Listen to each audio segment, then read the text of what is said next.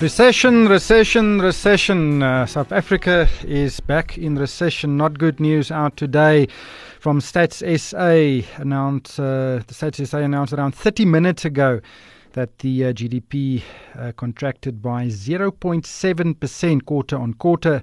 That is in the second quarter, and this follows a revised contraction of 2.6% in the first quarter. Not good news at all. This is a big surprise. Economists expected growth of around 0.6%. I don't know what they were smoking when they compiled their estimates. But big news, and the main culprit for this recession is the agriculture sector, which fell by 30%. A massive dive there in the agriculture sector. Of course, the rand reacted immediately, fell to around 15.20 against the dollar, and that is despite, and in addition rather, of emerging market flu making South Africa sneeze again. We saw a weaker rand even before this latest drop, and this is not a pretty sight indeed. And I'll speak to Paul Forshire of Unum Capital in a moment to discuss this surprise, and definitely not good news for South Africa. On the corporate front, Discovery released full year results, and I'll speak to Byron Lotter of Visact about the numbers. But first, let's look at the indicators. So JSE All Share down 0.3%. It's trading at 58,533 points. Resources has gained 0.6%. Industrials 0.1% higher. Financials down nearly 2%. The gold sector, the gold shares gaining 0.8%. On international markets, the FTSE virtually flat. The DAX down 0.8%. The CAC 40 down 0.9%.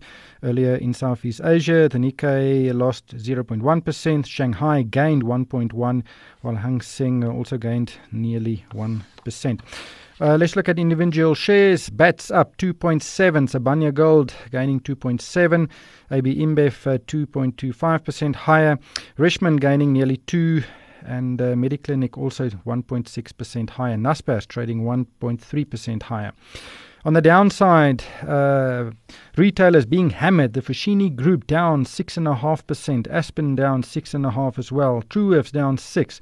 Imperial has lost 4.7%. Bidvest down 3.9%. Rand Merchant Bank Holdings down 3.6%. Nedbank down 3.4%. FirstRand down 3.3%.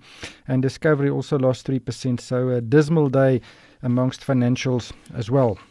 Let's look at the currencies. Currently, the rand is trading at 15 rand 22 against the US dollar, 19.51 against the pound, and 17 rand and 60 cents against the euro.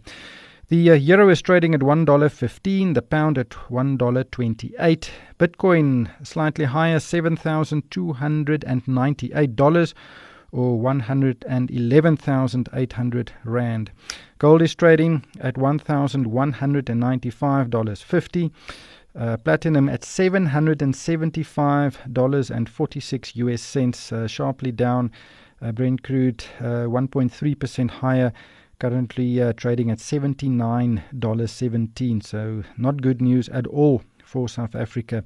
On the capital market, the R186 has also reacted, currently standing at 9.08%.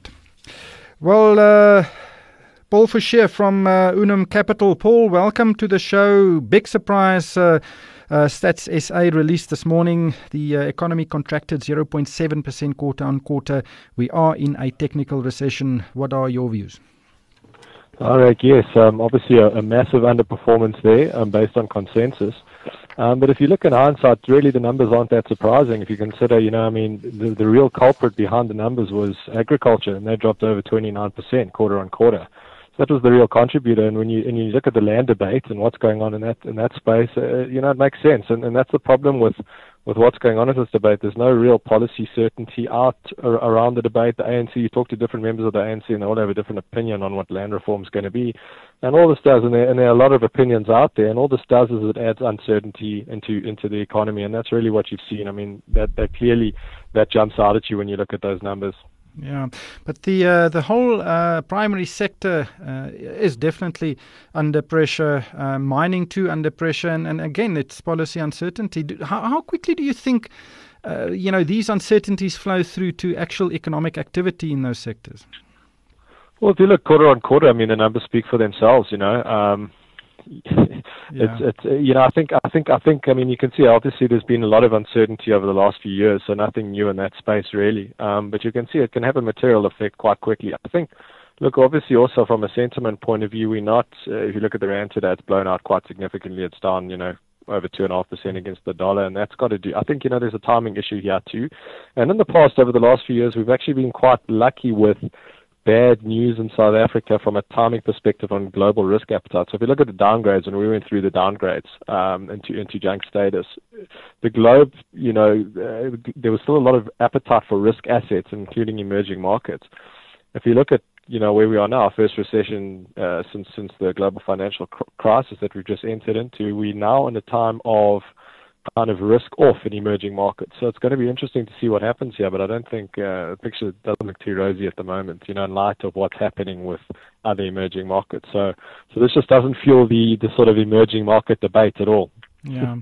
Well, I just see the contribution from the mining and quarrying sector up for nearly 5%, which is, if looking at the agriculture number, actually quite significant. Manufacturing down 0.3%, transport and storage down nearly 5%.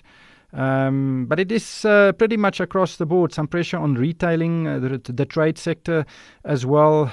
So pretty much also across the board. And you can't only blame the agriculture sector.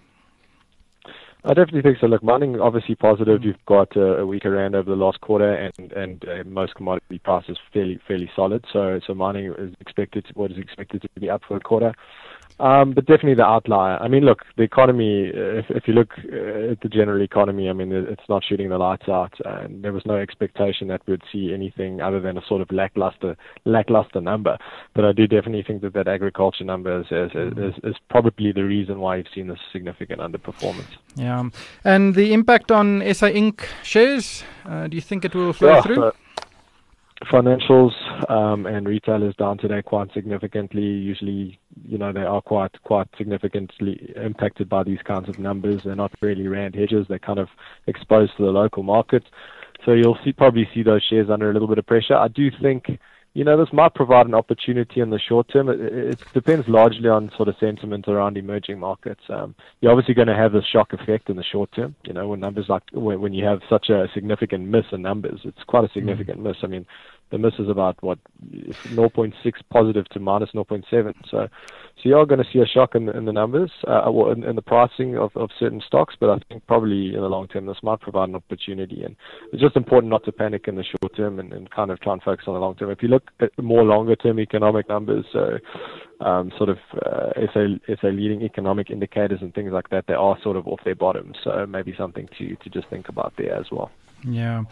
Some other corporate news. Steinhoff announced today that it would be selling its remaining interest in POCO, and this is for 4.7 billion. They've announced this strategy before and not expected. But what are your views on this? Yeah, I think Steinhoff needs to sell assets in order to sort of free up some cash and strengthen their balance sheet.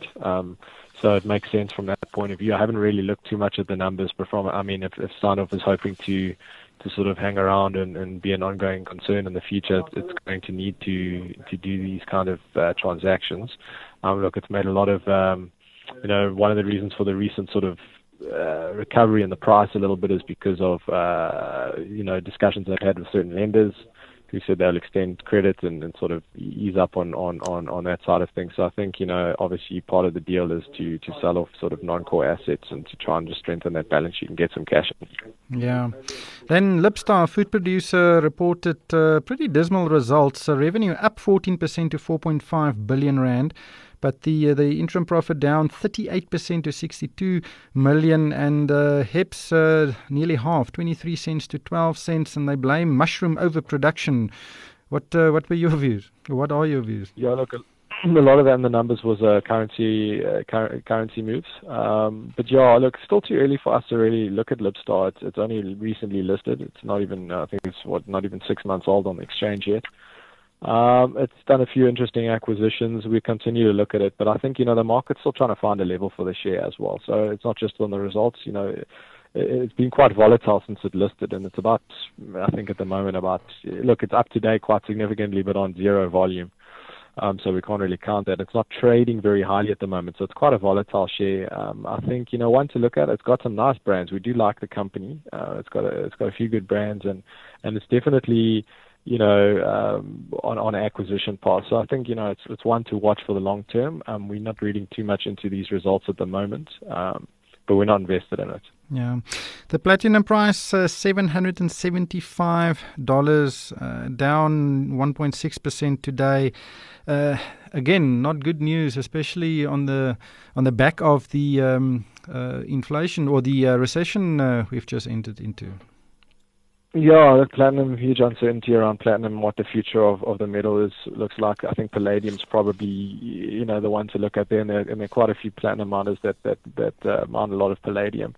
Look, the issue around platinum is just the uncertainty of sort of diesel engines and where that's going to go. And if you look at Europe now, not really producing diesel engines anymore. So, the case for the metal from an industrial point of view, a lot of the demand has disappeared, and there's still quite a lot of supply out of ground as well. So it's sort of on both fronts, supply and demand, nothing supporting that metal price, and a lot of uncertainty around that still. There's a lot of opinions around, what's going to happen in the future, but if you just look at the facts, demand, its biggest demand was in catalytic converters and diesel engines, and the demand there is definitely shrunk. Yeah. So maybe it's going to become more of a value proxy in the future like gold, but I even think that's sort of disappearing at the moment with cryptocurrencies and alternative assets like that.